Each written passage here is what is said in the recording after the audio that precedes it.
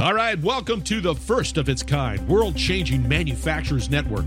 Lisa Ryan has her ears to the ground and her heart in the game. Get ongoing education and new connections right here with Lisa and the Manufacturers Network. Buckle your seat, listen, and spread the word. Here's Lisa. Hey, it's Lisa Ryan. Welcome to the Manufacturers Network podcast. Our guest today is David Goodman. David is the CEO of Edenart Group, the world's top environmental sustainability certification program for SME businesses, small and medium businesses, which are classified under $1 billion. So, David, welcome to the show. Thank you very much for having me. So as we get started, share with us a little bit about your background and why you chose to focus on sustainability for your company. My career started in advertising and marketing, and then I spent many years in real estate. I was a partner in the largest real estate company in the world, and I ran 40 million square feet. So during that time, I spent a lot of time with building energy reduction certifications like LEED or BREEAM, like a LEED certified building. Those are not sustainability programs, but they're building energy reduction programs. So I had that background.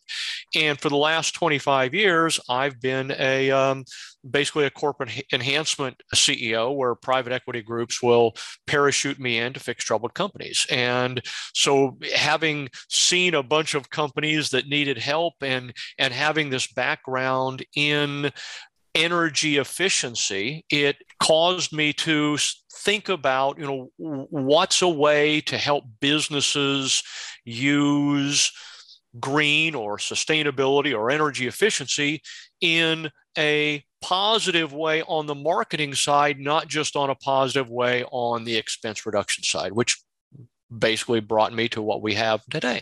And when you're thinking about the manufacturing, which is the bulk of this audience, what is it about green initiatives that can help them as far as in their processes, products, and attracting people? First, we'll look at it from the standpoint of, in effect, market demand. Okay. What we know, and when I say we, I'm quoting organizations like Forbes, Nielsen, Harvard Business Review, MIT, Boston Consulting Group. These are not my studies. These are studies from large international organizations that are in the business of doing research and studies. And what we know is that 7 out of 10 consumers, that's both B2B and B2C, are looking for and will move their business to a certified sustainable business because they're looking for a way to do good, to find good corporate citizens. So if we know that 70% of the market out there is, if you will, up for grabs, that they are open for the potential of moving their business from where they are to where, to where you are as a company, it might be something that you want to think about. We also know that the number one thing that all businesses have since the beginning of time, the number one problem, the number one issue, the number one struggle that all businesses have is finding a way to stand out, finding a way to differentiate, convincing the consumer to buy from you versus the organization down the street. And if that's the number one issue that all businesses face, and we know that sustainability is the number one thing that consumers are looking for, and that 7 out of 10 will switch business because of, that makes a pretty compelling point that organizations should consider this. What percentage would you say of businesses are sustainable right now? I mean, again, you're looking at something that you want to stand out from the crowd, but is this being one of 100? Is it being one of 1,000? Where do the numbers come in? That's a very good question. And what we know is that the big organizations, the big publicly traded organizations, the over $1 billion organizations, they have already figured this out. They already have sustainability programs. They have sustainability departments. They're very deeply ingrained into both sustainability and ESG, environmental social governance.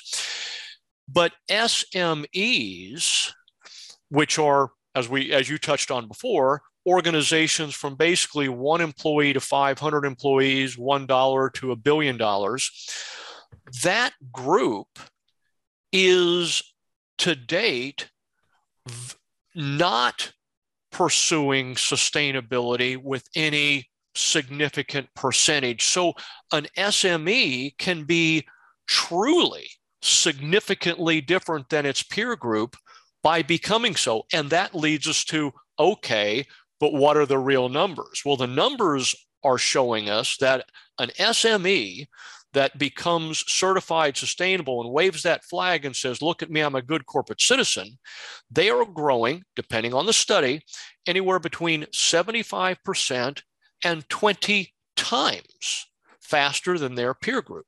If you look at like New York University, the Stern School of Business does an annual study, and pre-COVID, certified sustainable businesses were growing about 5.6 times faster than their non-certified peers. During COVID, it got up to 7.1. We're waiting for the newest data, which will probably continue that upward trend, that upward separation between the non-certified sustainable companies and the certified sustainable companies. I mean, they're lapping the field. Larry Fink, who is the CEO of BlackRock, it's the largest asset manager in the world, $9 trillion in holdings. Larry doesn't want to work with CEOs of companies that are not certified sustainable, not because Larry is a tree hugger, but because he knows that they're leaving money on the table. So you've got these companies that if they would become certified sustainable and wave a flag and say, look at us, we're a good corporate citizen, good things happen on the revenue side. Now, really good things also happen on the cost side. Their costs are going to go down. The cost of money is going to go down. Being able to hire quality and retain quality employees goes up. But just the ability to stand out. What are some of the things that are included in sustainability? I mean, think about, all right, we put up recycle bins and we're recycling paper and cans, but starting from there to be truly taking on the certification of saying we are sustainable. What are some of the things that are mostly impacted by going that route? Let's stop for a second and talk about the word that I've used a few times, certified sustainable. Okay. And let's define certified sustainable versus just sustainable. And this gets to your question. Mm-hmm. Tomorrow, an organization could bring senior management or all the employees together, and it could say, we're going to become a sustainable organization. And somebody could go Google a bunch of books and they could read up on it, and they could do everything right. And they would be doing good for the environment, and their costs would go down. But on the revenue side of their P&L, they're not going to see the needle move much, because over 80% of consumers, both B2B and B2C, will not believe their claims.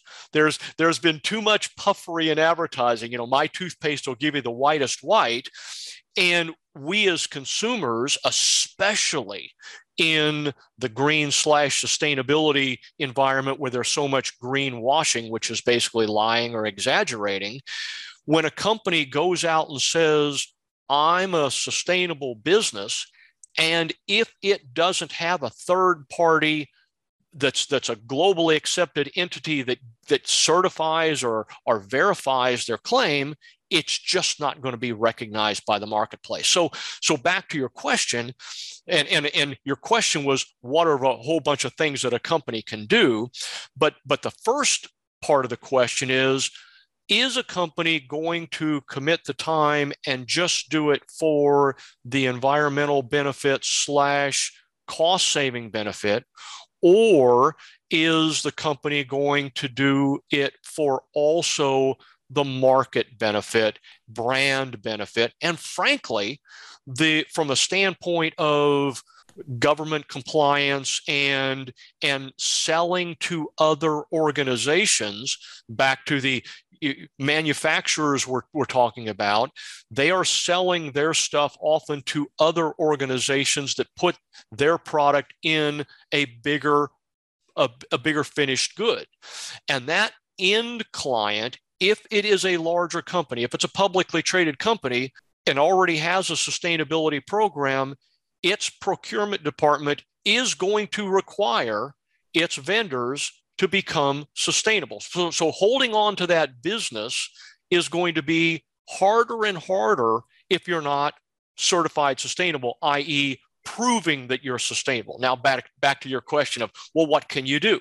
So there's all kinds of both easy, i.e., non-costly things that a company can do, things like a meatless Monday. A meatless Monday is where all the staff decides they're not going to go to McDonald's and have a Big Mac at lunch. They're not going to eat meat. The trickle down effect on that company's carbon footprint is 10% by having a meatless Monday. So here's something that a company could do that costs the company absolutely nothing, which is a team building event, which lowers the company's carbon by 10%, and it didn't cost them, a shiny nickel. Then there's, at the other end of the spectrum, you've got things like solar or LEDs or, capital improvements. But we don't recommend that a company does any of that until we cover a whole bunch of very inexpensive, very easy, very fun things that gets the team, basically gets the team smiling, gets the team saying, hey, this is fun. This is good to do. Because I think about it, and in 2019, I became a certified speaking professional, which differentiates me because it's part of 17% of professional speakers have it. I also know that it was a 5-year process to get it, with money and shows and everything, but it does definitely differentiate my business from everybody else. But I also know the amount of paperwork and time it took. So, and I know that people are listening to it and goes, oh, that sounds like it's going to take a lot of time, cost a lot of money, and be a lot of paperwork.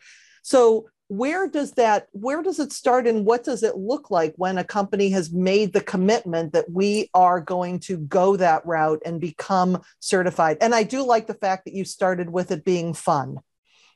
It has to be fun.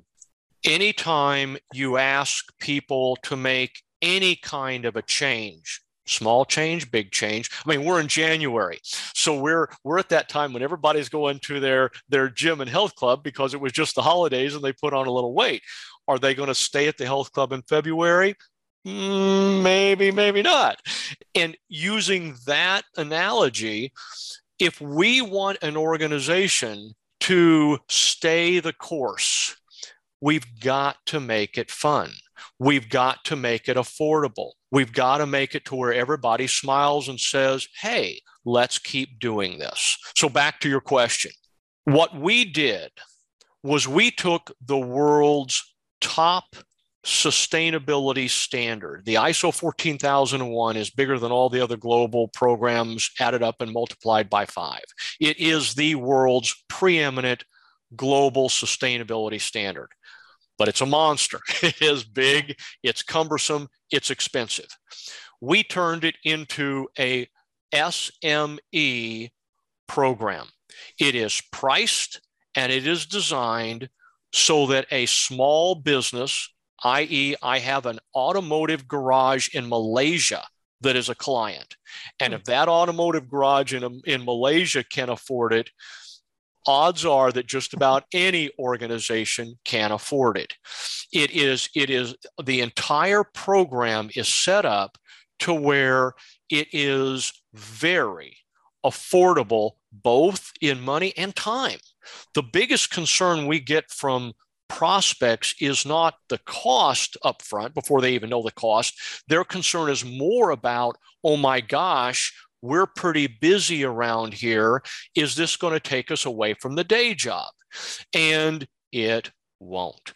So the design of the program is fast. The cost is, I know this is going to sound like it's too good to be true, but roughly 5% of the historical cost.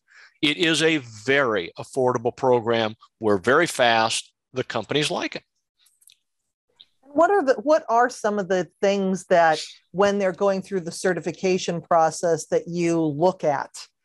I know that the listeners aren't going to see this, but I'm going to show it to you. What I do is I send to every new client a sheet that has roughly 50 no-cost, low-cost ideas on it. And I ask them to take two markers, like a yellow color and a green color. And with one of the markers, I ask them to mark the things that they've already done. Oh my gosh, yeah, we've already got recyclable bins. Oh yeah, we already started putting LEDs in when our regular lights burned out. And then with the other marker, mark down some things that they'd like to do. And that becomes, in effect, the starting point for our discussions. So I give them these ideas of, like, again, the Meatless Monday, things that aren't going to cost them anything, and often things that when they look at the list, it'll prompt them to remember, oh my gosh, yes, we've already started a bunch of this stuff. And so with that as our, call it our foundation, we can start laying out what we're going to do this year, what we're going to do next year. And then we work on 2 or 3 projects this year that are easy, again, fun, getting everybody smiling and saying, oh, you know, that wasn't so bad after all. And so they come back next year and we do more. And one of the things when it comes to workplace culture is that we want to find, in order to keep the good people that we have, in many cases, they want to be part of something that's bigger than them. And this sounds a sustainability issue project. Sounds like a great way to do that. So what are some of the ways, and I saw the list and I saw all kinds of green and yellow and everything on it, which I think is a really cool way to start because it gives you those celebrations of what you're already doing. But give us some ideas as far as what some of your customers have done to get their employees involved in this process and get their ideas. First, let's touch on what you were saying at the beginning of this, at this point, in terms of, hiring and retaining employees. Again, a study that we didn't do. This study was done by Hewlett-Packard, and there was other organizations that have done similar studies. Roughly 50% of employees do not want to work for a company that is not certified sustainable, that does not have sustainability as part of its, if you will, core DNA. Now, does that mean that they won't take the job? No, they may take the job, but they'll be looking to move on. And also, they will accept less money to work for a sustainable company. So if I'm an organization and I am looking to find employees and I am not certified sustainable, I'm literally fishing in a pond with about 50% of the fish. If I am certified sustainable, I'm fishing in a pond with all the fish. And I'm going to be able to obviously catch more, keep more, and work less hard to get them and keep them. Now, back to your other point about, so what have organizations done? There is the point about getting them involved, and we form a green team. And a green team usually has a representative from different departments, somebody that raises their hand and says, yeah, I'd like to be part of this. And that green team sort of leads the effort and goes through that report that I was talking about and comes up with recommendations to take to management and get buy-in. But then in terms of action items, we have many companies that are doing the Meatless Monday that I talked about. We have many companies that are obviously expanding their LED retrofit that they had already started. We have many companies that are doing community programs, because sustainability is not just about building related things like energy reduction things. Sustainability is about people. So it's also about all of the stakeholders, which would include the community. So there's community related things, there's outreach things, there's procurement things, reaching out to vendors. You can have a company that would take all of its plastic cups and plates and transition that into regular plates or things like bamboo, which are which grow fast. I mean, there are so many different ideas and programs that are not costly. We have obviously companies that put in. I've got a company that just put in some electric chargers for electric cars. Yeah, that's great. That's absolutely great. But you don't have to go that far. You can do little things and have everybody pitch in. And as far as getting the word out, because this also sounds like a really great opportunity for PR and just letting the community know what you're doing and how important and how proud you are to have of this certification. So is that something that you also help people with, or are they hiring a firm on their own, or what are they doing as they're going through the process and then once they get the certification? So we have published a guide, and the guide lists 8 things that we recommend companies think about, consider, and in effect ask for when they are pursuing a sustainability program. And one of those 8 things is that your sustainability vendor, provider, consultant have, as part of its program, the marketing of your pursuit and attainment of your certification. It is so critical to your question, is so critical to get the word out. So let's talk about scheduling. Let's say that you and I signed an agreement today. We signed a contract today for you to be my client to start the sustainability program. Tomorrow, before we even started on that list that I showed you about all those ideas, or before we started talking about green team or anything to do with the actual work, tomorrow, the first thing we're going to work on is a press release. And that press release is going to talk about your company, ABC Corporation, has decided to pursue becoming a certified sustainable business. That will go out on all of your media. That will go out on all of my media. My media touches about 2.5 million. That then is repeated every month. So we start getting the market excitement, the buzz. People in the company get phone calls from their vendors, from their clients, from their friends. Hey, what's going on over there? It looks like you guys are doing something. Sounds pretty neat.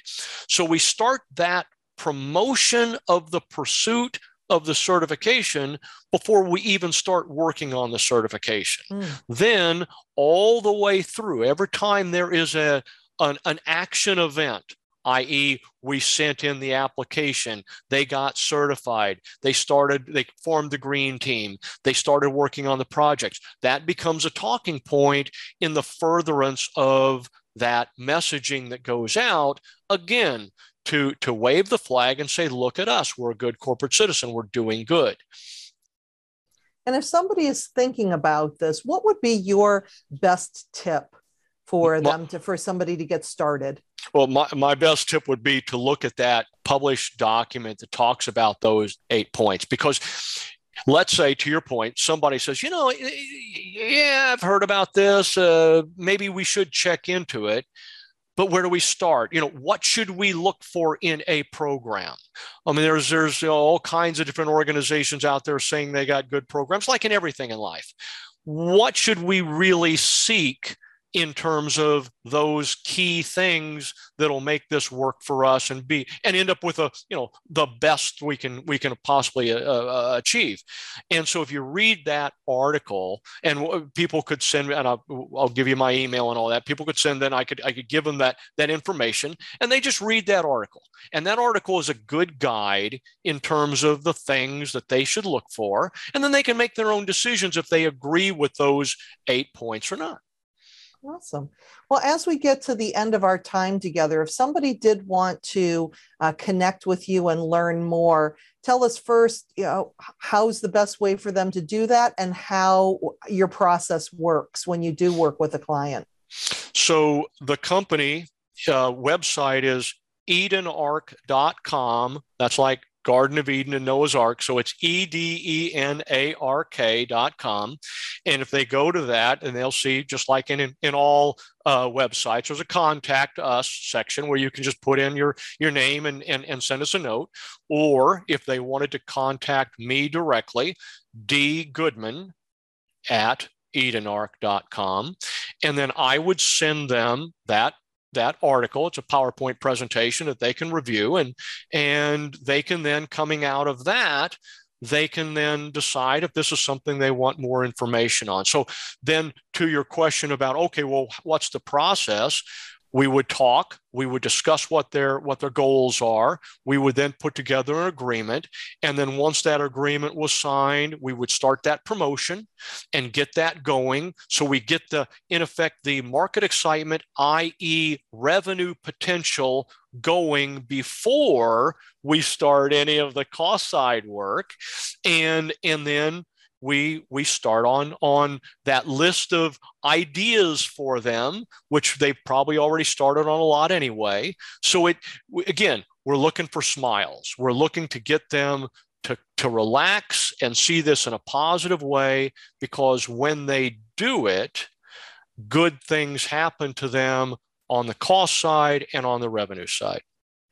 Well, that certainly sounds like a win-win-win. We think so, yes. All right. Well, David, again, thank you so much for being on the show today and sharing such great information with us. Thank you for having me. I'm Lisa Ryan, and this is the Manufacturers Network podcast. We'll see you next time. Thanks for listening. Hey, do me a favor. If you like what you've heard, please subscribe and give us a 5-star rating. Also, feel free to share the podcast with your friends and colleagues so we can grow the network and connect more fantastic folks just like you. You can either go to the website at manufacturers-network.com or share the podcast on your LinkedIn, Facebook, Twitter, Instagram, or wherever you and your industry friends hang out. The bigger and faster we grow this network, the stronger and deeper community we will have. I appreciate you.